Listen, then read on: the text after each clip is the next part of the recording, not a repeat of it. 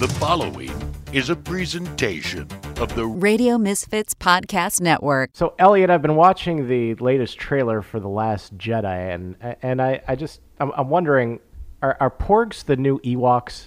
Nah, they're the new white meat. Porgs, it's what's for dinner. The following is a presentation of the Radio Misfits Podcast Network. They bought their tickets. They knew what they were getting into. I say, let them crash. Geek Counter Geek with Keith Conrad and Elliot Serrano. Gentlemen, you can't fight in here. This is the war room. I'd just like to say, get a life. Yeah, I bought your mutt, and I ate him. I ate his little face, I ate his guts, and I ate the way he's always barking. So I gave him to the church. Oh, I see. You hate him, so you gave him to the church. Aye, I also ate the mess he left on me rug. You heard me?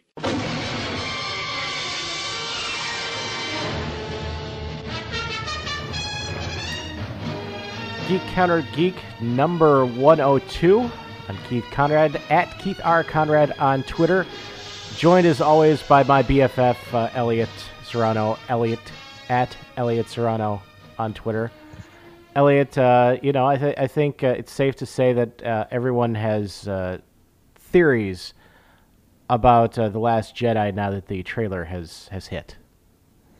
Yeah, I saw plenty of that. I also saw a bunch of folks said that they were fairly underwhelmed by the trailer because it didn't really give a whole lot away, although it did insinuate certain things.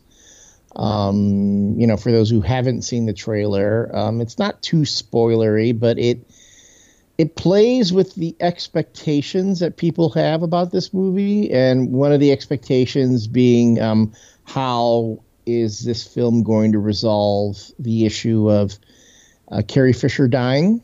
So what's Leia's fate? And, but then you had other folks who said, oh, it didn't really tell us anything, or da-da-da, and then the theories came out. And I was like, hey, at this point, I am willing to go into The Last Jedi not knowing anything because, it just got so overdone with The Force Awakens, if you ask me. Well, it did and it didn't because, I think right up to the end, all the promos and all the trailers and everything, if you had just been looking at that, I think you would have believed that Finn was going to be like the heir apparent to, the Jedi, that he was going to be the new Jedi in training. Oh yeah, and I that was like they were pushing that so hard. I could tell that was a red herring. I knew I kind of knew myself because if you read the Star Wars, the annotated screenplays, one of the things it talks about is the subsequent sequel trilogy that Lucas had sketched out that would have come after Return of the Jedi. This is what again a thing that. Lucas had, said time and again, he had a sequel trilogy in mind. The only one who was supposed to be returning at that point was going to be Luke Skywalker, who was gonna, kind of like hand off the baton, or lightsaber, so to speak, to the next generation. But the thing was, we knew that the Jedi in that sequel trilogy was going to be a woman.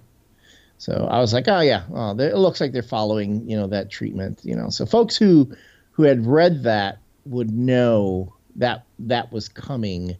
And yeah, you can't, the Daisy Ridley character. I mean, you look at her character and all the designs, she looks like Luke. Yeah. It's like the same costume and everything. Well, and here's the thing, when I look at the latest trailer for The Last Jedi, I'm kind of looking for that red herring, like Finn being the next Jedi and everything. And I think that scene where it hints that Kylo Ren and Rey are joining forces. I don't think that's going to happen, or at the very least, it's not going to happen in that way. Oh yeah, you don't give away something that big in the trailer. You sure don't do that. Yeah. I suspect that that Kylo Ren is reaching out to someone unexpected, but I don't think it's Rey. No.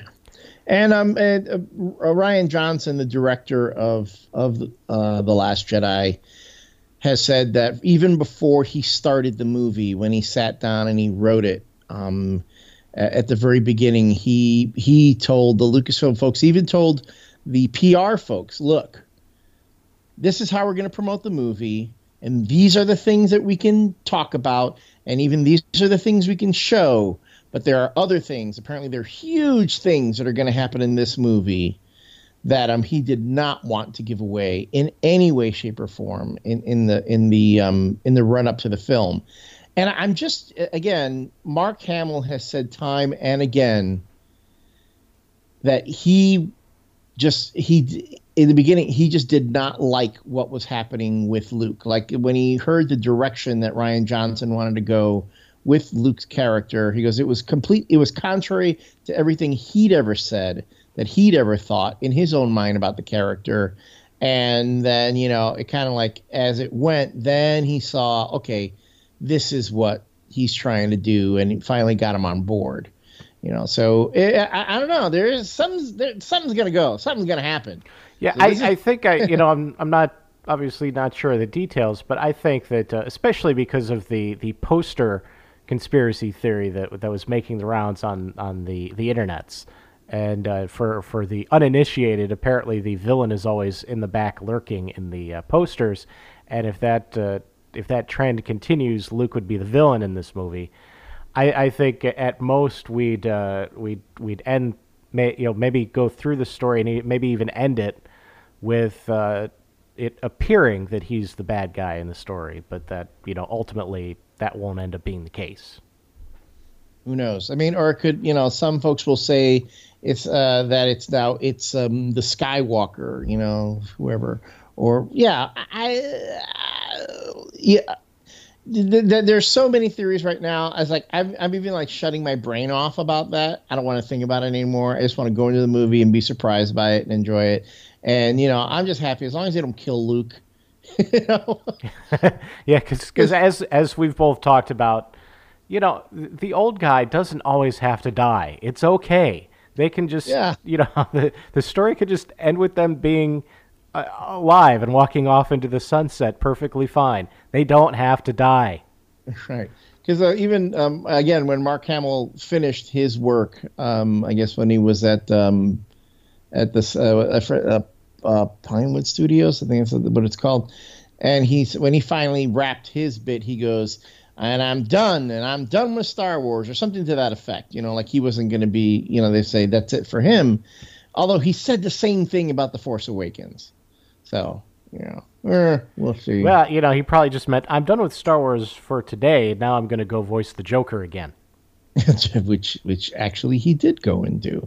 And he said that was it. He thought he'd retired the Joker, too, until they called him back. Just when he thinks he's out, they pull him back in. Well, hey, as long as there's a paycheck, right? Exactly, yeah. So, I mean, we're 8 weeks away. I think we can. I'm with you. I really don't need to see any more or know any more about what the story would be going into it. I'm fine going in cold from this point on, and we'll see what happens with Luke. I will say that I really don't see Rey turning to the dark side, and we'll see if I'm right about this. Simply because, it is Disney at the end of the day, and I don't think I could picture Disney introducing a strong female character that everybody seems to like, and then having her turn evil. Well, you do have those evil queens that everyone seems to like. And maybe instead of a Disney princess, she can be like the next Maleficent or Cruella. That is, that is entirely possible. I don't think it's likely, but it is possible. Well, you never know. And Elliot, I have not yet seen Blade Runner 2049, but the reviews seem to be just excellent. And it is my understanding, because you told me, that you have seen it. I did go and see it. I saw it in 3D, which didn't really need to. As Philip K. Dick intended it. Yeah, really. I went and I saw it, and if you liked the first Blade Runner, okay, here's the thing. If you liked the first one, namely the director's cut or the quote-unquote final cut, these are the versions that don't have the Harrison Ford narration, okay? Because when you look at the director's cut and the quote-unquote final cut, the movie itself is just one big long tone poem. You know, it's all about atmosphere. It's spinner cars riding, flying through the air and going from one place to another and taking in all the sights of the dystopian future that is Los Angeles in 2019, right? In the far off distant future of 2019. 2019, yeah.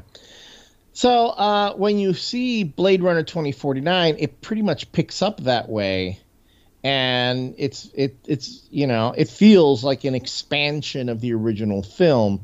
In fact, I'll tell you, if you didn't see the first Blade Runner, you don't need to see it to enjoy 2049.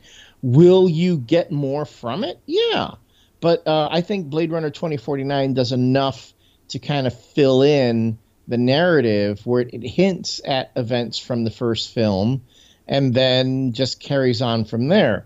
Because really the movie is about Ryan Gosling's character, the Blade Runner known as Officer K, and his quest in finding a quote-unquote secret from the past.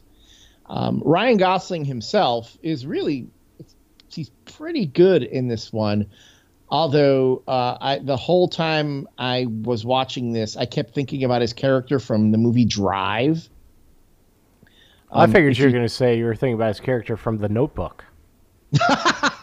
No, The Notebook was too emo. But in Drive, if you see the movie Drive, like for the first half hour or whatever of the film, he has very little dialogue. In fact, he doesn't say much of anything for a bit. And his character is very, very straight, very monotone. People have even said, robotic, quote unquote robotic, which is why he was perfect for this role. No spoilers there.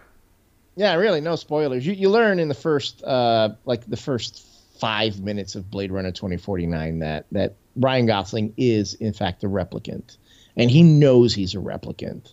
There's no ambiguity about that. So, I kept seeing echoes of that performance in Blade Runner 2049. I thought he was very good. There is way more action in this particular film than there was in the original Blade Runner. And the performances, for the most part, are pretty good, except for one scene with Ryan Gosling and Robin Wright, where I was there going, dude, Denis Villeneuve, that scene, you could have left that scene on the cutting room floor. We didn't need it. It didn't do anything to advance the story. It was actually the most poorly acted scene. The scene, the one scene between, it seemed like they were going, oh, we've got Robin Wright in this movie. We need to give her more scenes. That's what it felt like. And oh my God, how many spinner car scenes did we really need? I mean, the spinner cars are cool, but after a while, just shot after shot after shot of the spinner cars flying over this, flying over that, flying over that. Reminded me of two things. The chase scene in Attack of the Clones? Yeah, well, actually, it reminded me of all the scenes of shuttles taking off and landing in every Star Wars movie, including the special editions. Because the special editions, Lucas just kept adding ship taking off, ship landing, ship taking off, ship landing, over and over and over again. And you're like, seriously? Do we really need to see all this? That was the one. And, of course, Star Trek The Motion Picture, where director Robert Wise fell in love with all those tracking shots of the Enterprise. Had to keep showing it over and over again, which just slowed the movie down. There was like 10 minutes of just the shuttlecraft flying around the ship. Exactly. And it's the same thing in Blade Runner. It's spinner car flying over cities, spinner car flying there, spinner car flying there. I'm like, serious? We know they're going somewhere. We don't need to see all this. You're slowing the movie down. I mean, yeah, we get it. It's dystopian. It's gloomy. It's gritty. It's dank. That's the word, right? It's the word the kids use. I think it is, yes. Yeah. So after a while, it just gets a little bit self-indulgent. And I mean, at one point, when you finally get to the third act, and here's this movie kind of reminded me a bit of Lord of the Return of the King, the last of the Lord of the Rings trilogy, where it's like false ending after false ending after false ending. I'm like going, when are we getting to the end of this movie? Wait, are we ending that? Oh no. Are we ending that? Oh no. No, they're Are back. we ending that? No. I'm like, what? So it didn't help that I really had to go to the bathroom at that point. Right. Yeah. That. I mean, after what was it, like 3.5 hours? Everybody had to go to the bathroom at that point. I think really? that's why everybody noticed all the false endings, because after watching that whole thing, everybody had to go to the bathroom. It's like, come on. So even despite all that, I thought it was very good. I did enjoy the film. For the first 45 minutes, I thought this movie is brilliant, and wow, this is an incredible film. And then it started slowing down in the middle, and then there's this bit with the Agent K, look at that, with the Officer K, his character, and this artificial intelligence that he has as a companion, which just reminded me of that Spike Jonze movie, Her, with Joaquin Phoenix, where he falls in love with his AI. And it was like, it's almost pretty much the exact same thing. And there was a scene in there which was like, dude, we all, someone should have told Villeneuve, we've seen this part of the movie already. They did this in Her. Joaquin Phoenix did this already in that other movie about artificial intelligences and stuff like that. So someone should have said, dude, that's been done. Maybe, okay, if you want to do that, do it your way, but we don't need such a long scene as it turned out to happen in the film. So I was going, okay, all right, okay, yeah, we saw this. But okay, can we stop enough already? And then if you trim out a good 15, 20 minutes, and that's just spinner car scenes, and that bit from, that I referenced, where it's, and that Robin Wright scene, boom, you have a good, tight, let's say the movie's at least 2.5 hours, and the story moves along much better, and you get to the point where you keep caring about the characters, and then it's over. Oh yeah, and Harrison Ford is really good in it too. And he doesn't narrate the thing, right? No, he does not narrate. But yes, he doesn't appear till near the end of the movie.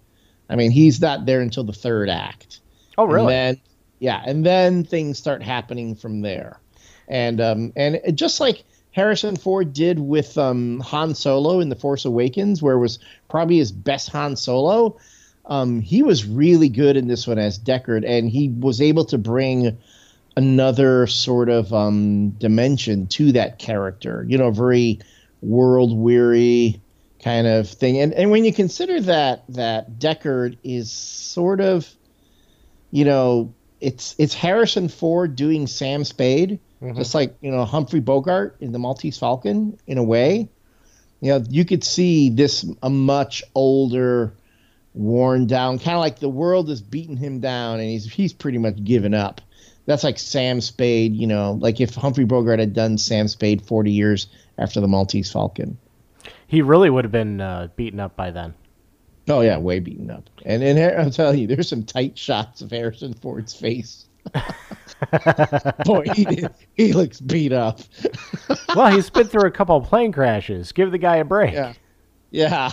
So, and he still can't run. I'm telling you, I'm already thinking about Indy 5, and I'm like, he cannot have any running scenes because he cannot run to save his life right now. Well, they haven't started filming that yet, so yeah, he has some time to. Well, at this point at his age, it's probably not healing. It's probably, yeah. He's got that bow-legged run no matter what he does now. So final review out of if you give me 4 stars, I give Blade Runner 2049 a solid 3 stars. It could have been a 3.5 or 4-star movie had they tightened it up a lot. So get rid of a couple of chase scenes and you're good to go. Yeah, and you're good. Well, not even chase scenes, more like just flying over stuff scenes. You know? By the way, Ryan Gosling, I think his next movie is the Neil Armstrong movie, First Man, which I'm definitely looking forward to. That comes out next year. Yeah, well, I know what Neil Armstrong looks like. He looks nothing like Ryan Gosling. That's true. Mind you, Jim Lovell looked nothing like Tom Hanks too. So right, Jim Lovell wanted Kevin Costner to play him in the movie, and you know what? Jim Lovell's kind of right that they do look more alike than him and Tom Hanks, but Tom Hanks pulled it off nonetheless. I was gonna say now Kevin Costner looks a lot more like Jim Lovell these days. He really does. And you know, one thing that Jim Lovell would have wished that he had while he was flying around the moon twice without getting to land, headphones and accessories from Tweaked Audio. Oh yeah. Well, mind you, when he was flying around the world and all that, he didn't have the same type of technology that Tweaked Audio offers now. He didn't have access to all the different colors and styles that Tweaked Audio offers. I mean, just go to tweakedaudio.com and you can see different colors, different styles, earbuds, headphones, both wired and wireless, both mic'd and non-mic'd. So any kind of earbud that you're looking for, if you just want a co-op game, if you want to just talk on your phone, if you're a runner, you're an athlete, and you need something to hook into your MP3 player or your phone, Tweaked Audio offers all the styles and accessories that you need. And a great thing is that on all different price ranges too. And if you go to tweakedaudio.com and at the checkout, you enter the code GCG for Geek Counter Geek, you're going to get 33% off and free worldwide shipping. So again, tweakedaudio.com, check out the different styles and accessories that they offer and enter the code GCG at checkout. You'll get 33% off. And did I say free worldwide shipping? I believe he did. Free worldwide shipping. So and you'll get that. Since Jim Lovell never got to walk on the moon, the worldwide shipping that does work for him.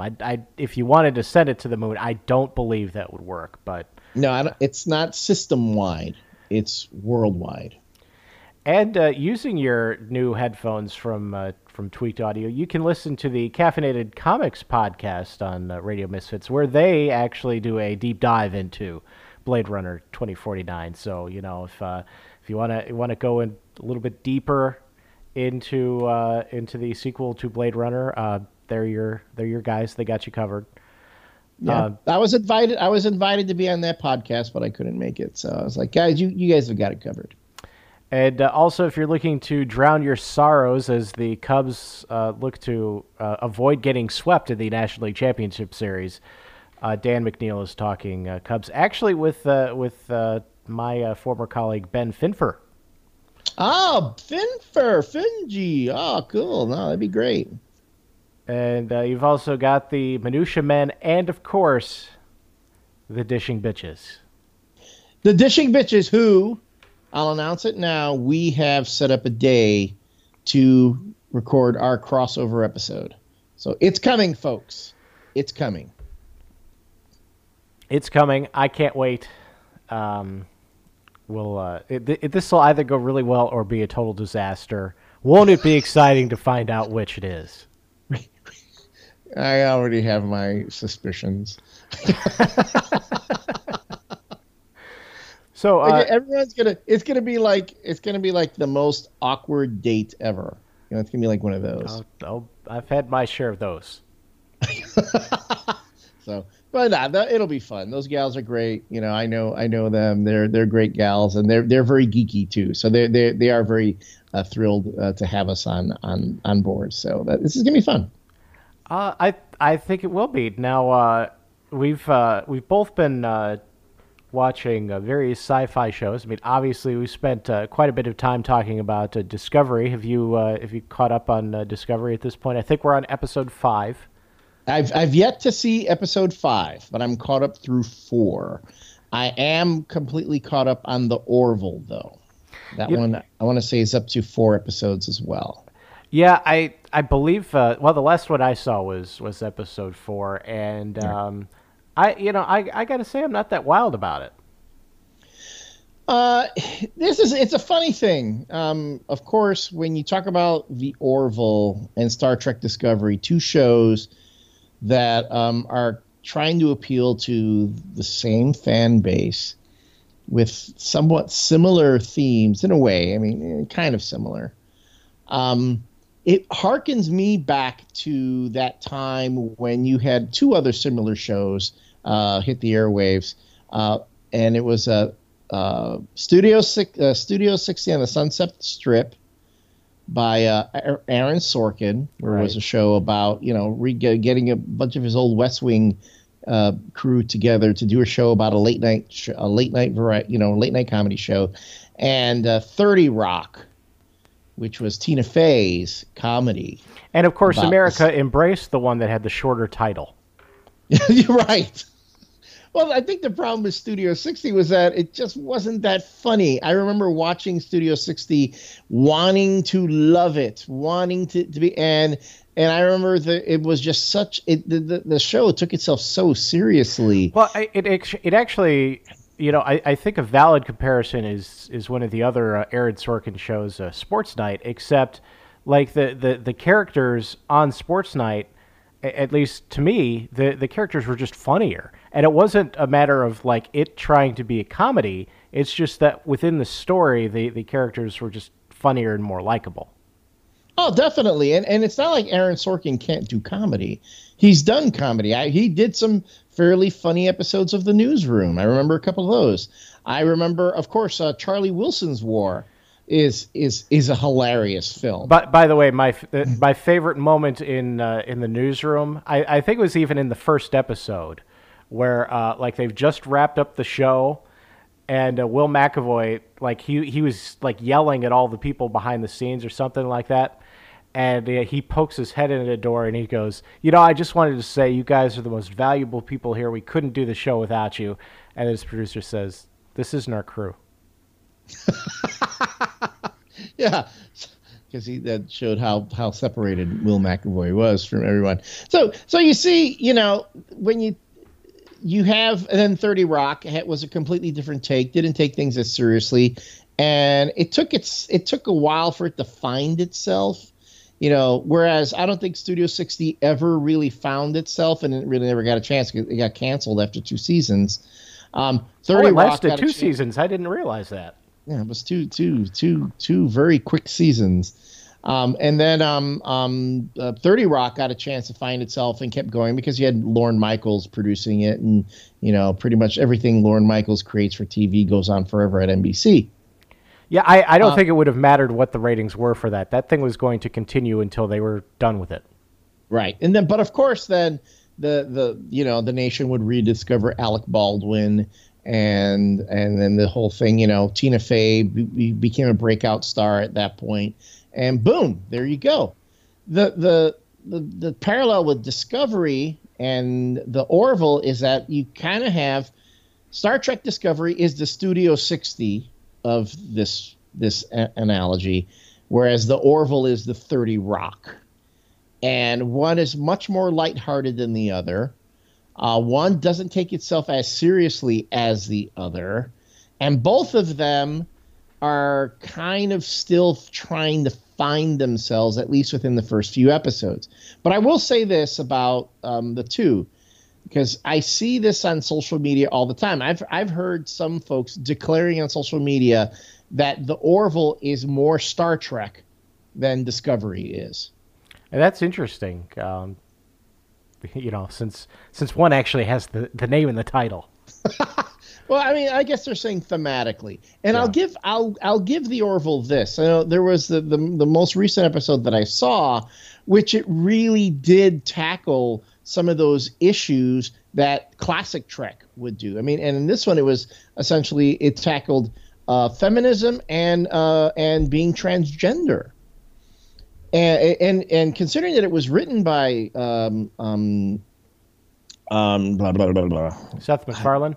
Seth MacFarlane. Yeah, I keep wanting to call him Todd McFarlane. Todd McFarlane different is a guy. comic book creator. Yeah, completely different McFarlane. But Seth MacFarlane wrote that particular episode, and I was really astounded at the sensitivity of it. And for a guy who has written who's been involved with some of the most offensive stuff ever in Family Guy. I can't watch Family Guy. Hey, look, anymore. these Nazis have a McCain Palin button on. That guy. Yeah, right. Or the rape jokes. Right. Exactly. I can't handle it. Right. I just can't watch that show anymore. But it's the same guy, and you're like, okay, this is incredibly sensitive, and it feels more like classic Trek. But I'm there going, yeah, the Orville feels like a show that happened during The Next Generation, and it, because the sets are the same, the set design's all the same. Even the way the show is shot, it feels the same. And it's not a parody of Star Trek the way Galaxy Quest is. It's literally, it's Seth MacFarlane doing a sci-fi show. Yeah, with a little bit of juvenile humor in there from time to time. Right.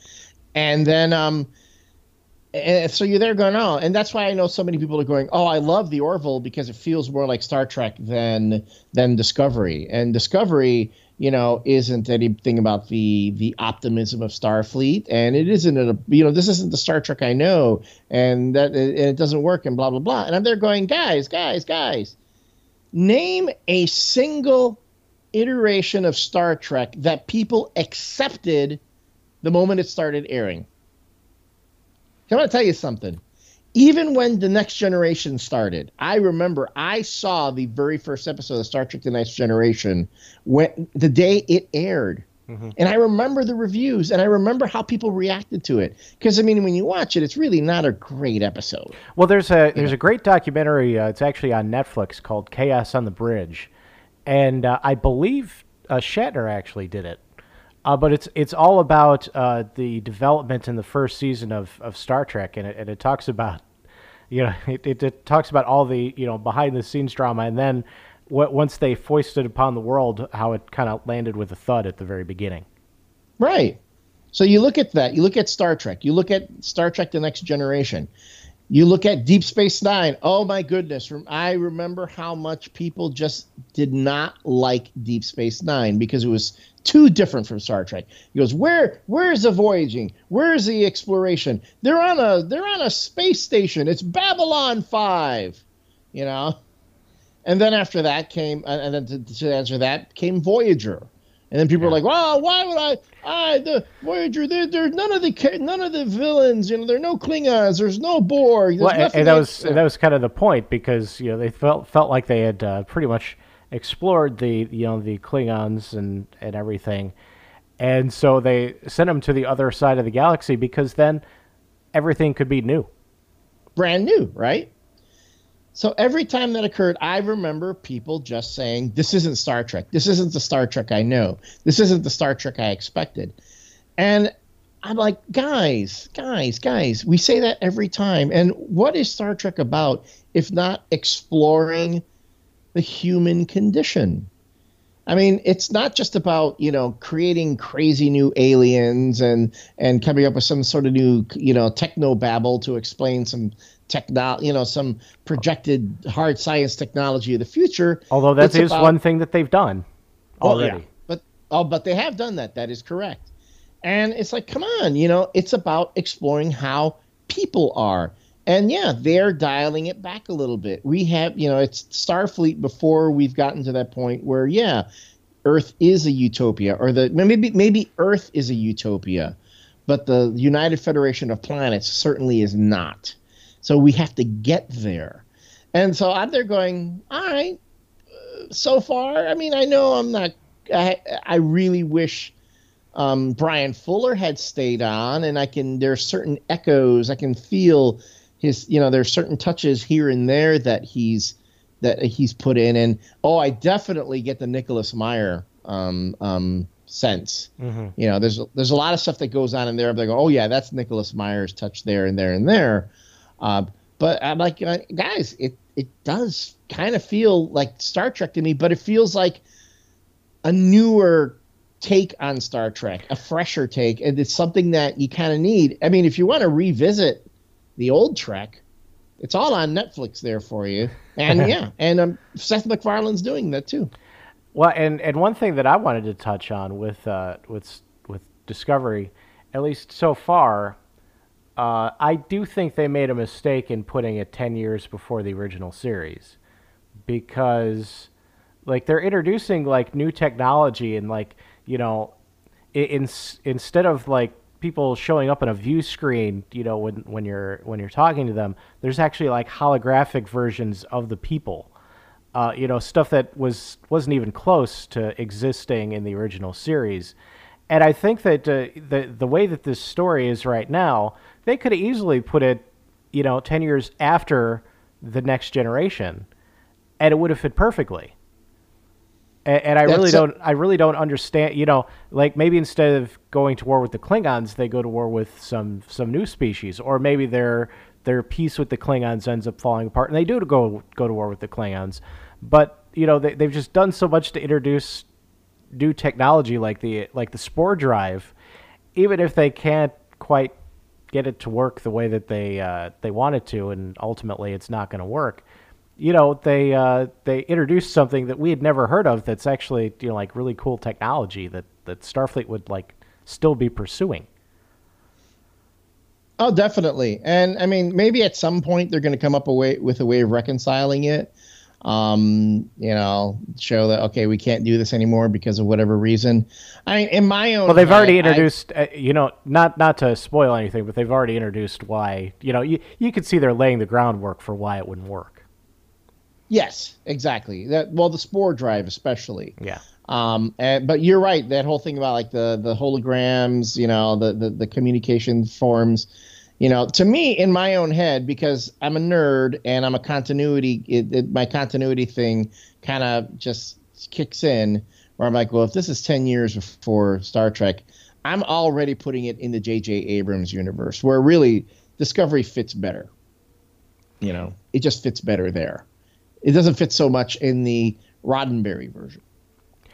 Yeah, and they haven't done anything yet that would, you know, unless George Kirk shows up, they haven't done anything that would, you know, that would really place it in one or the other. Like it could very easily be either universe, and that may be where they decide to stay. That, you know, you know, that it could be either universe, and you just pick the universe you want it to be, and that's it. Well, you know, again, you know, that you can end the Discovery at the very end. You could end it with them meeting the Kirk crew, and then you see kind of how the Enterprise is, or at least how it's interpreted via Discovery. It's back to the issue of technology. I mean, we have to be honest. I mean, there were a lot of technical limitations in the classic Trek series, so there are certain things they just couldn't show. You could easily, with a few tweaks here and there, Forrest Gump in, you know, some holographic effects in a classic episode of Trek and some other things, and boom, make it fit within, you know, the context of everything. So I guess you kind of got to tell yourself, if this is a show, if this is Star Trek takes place, you know, hundreds of years in the future, it would only make sense that they have holograms to communicate with, because that's what we've got now, you know? Right. So. And, you know, the same way, I think, maybe we talked about this a little bit last week, where, you know, they're introducing a gay couple on Discovery, and the thing is, that's barely an issue now. So, you know, the one thing that I think would be a mistake is if they really make a big deal out of it, because, you know, like I said, it's barely an issue now. So 300 years from now, nobody's going to care at all. Nobody's going to care. I mean, if anything, now what would be a thing you could handle more, and it's again something that they did address on the Orville is talking about relationships between people who are transgender or gender fluid or even asexual. You know, that's even that, I think 300 years from now, that wouldn't be. It shouldn't be an issue. But so here's a problem. Every time I think we're gonna get beyond a certain level of these hang-ups that we have as human beings, you know, just like when you think we made it past the 50s, someone wants to drag us right back to them again. You know, you see, human nature tends to go in a cycle, and we tend to repeat the same mistakes and revive the same prejudices time and time and time again for some reason. So, you know, yeah. Going back to the issue of Discovery, even outside of the whole the special effects and the continuity of that, is just, again, the way it's exploring the characters, and it's exploring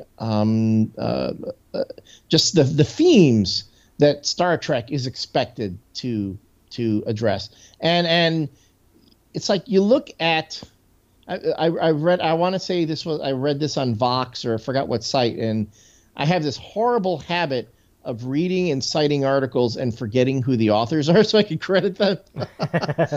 So, but again, this is not my idea. I am not claiming this as my idea or this take, but it's just Star Trek Discovery right now is maybe not the Star Trek that we want, but the one that we need, because it is exploring themes that we are experiencing right now. You know, it's this whole bit where it's like we think that, again, we think that we're going to break through into something new and make new advances, and there are things, these ideas and ideologies that we thought we had left behind, but now they're re-emerging, and they're affecting our society, and they're making us have to stop and fight, when in reality we wish we could just explore and learn new things and embrace new ideas. But, you know, it's just we're not being allowed to do that. But why? Because we took things for granted, because we got complacent. You know, we started thinking that's the way things will always be. And then we're finding out, no, that there is from time to time something below the surface that we're ignoring, and that by not addressing it, boom, it comes up, and it pretty much halts our advancement as a species. So, that take was to me going, wow, see, that's Discovery right now. That's the way it is. And especially the last two episodes of Discovery, when they explored the whole bit about the spore drive and the character who created or who discovered it. I'll say his character could have easily been annoying, and I could have easily dismissed him and said, you know what, I don't like this guy. I don't like this character. He's a stereotypical, nerd who only cares about making the next big breakthrough and getting his name in all the papers. And people are just annoying to him. Yeah, and people are just annoying to him. But then you see, actually, he's a brilliant person who now resents the fact that he can't share this with humanity, that he can't bring this new thing that he wants to do, that he wants to be able to use to enlighten the human race, now is being used for what? For war. Another Nicholas Meyer theme, because that's the same theme that they brought up in The Wrath of Khan. Right. Yeah, and that's something that hasn't been explored much in Star Trek, because of the fact that, it's generally been a sort of a smiling utopia, and so you don't run into conflicts like that, like somebody's great invention, suddenly being used for war, and it's interesting to know that in this universe that even happened in Starfleet, and eventually they got over it and became what we saw later on. And I think there's value to seeing that, actually seeing a world before that really happened. Whereas, I mean, as far as with the Orville, I don't know where that whole show is.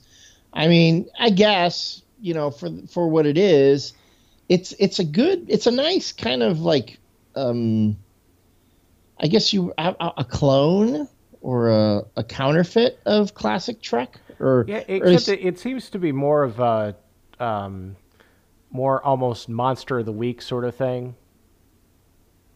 Yeah, I mean, I was getting a sense that they were McFarlane is trying to do kind of an overall arc, but making the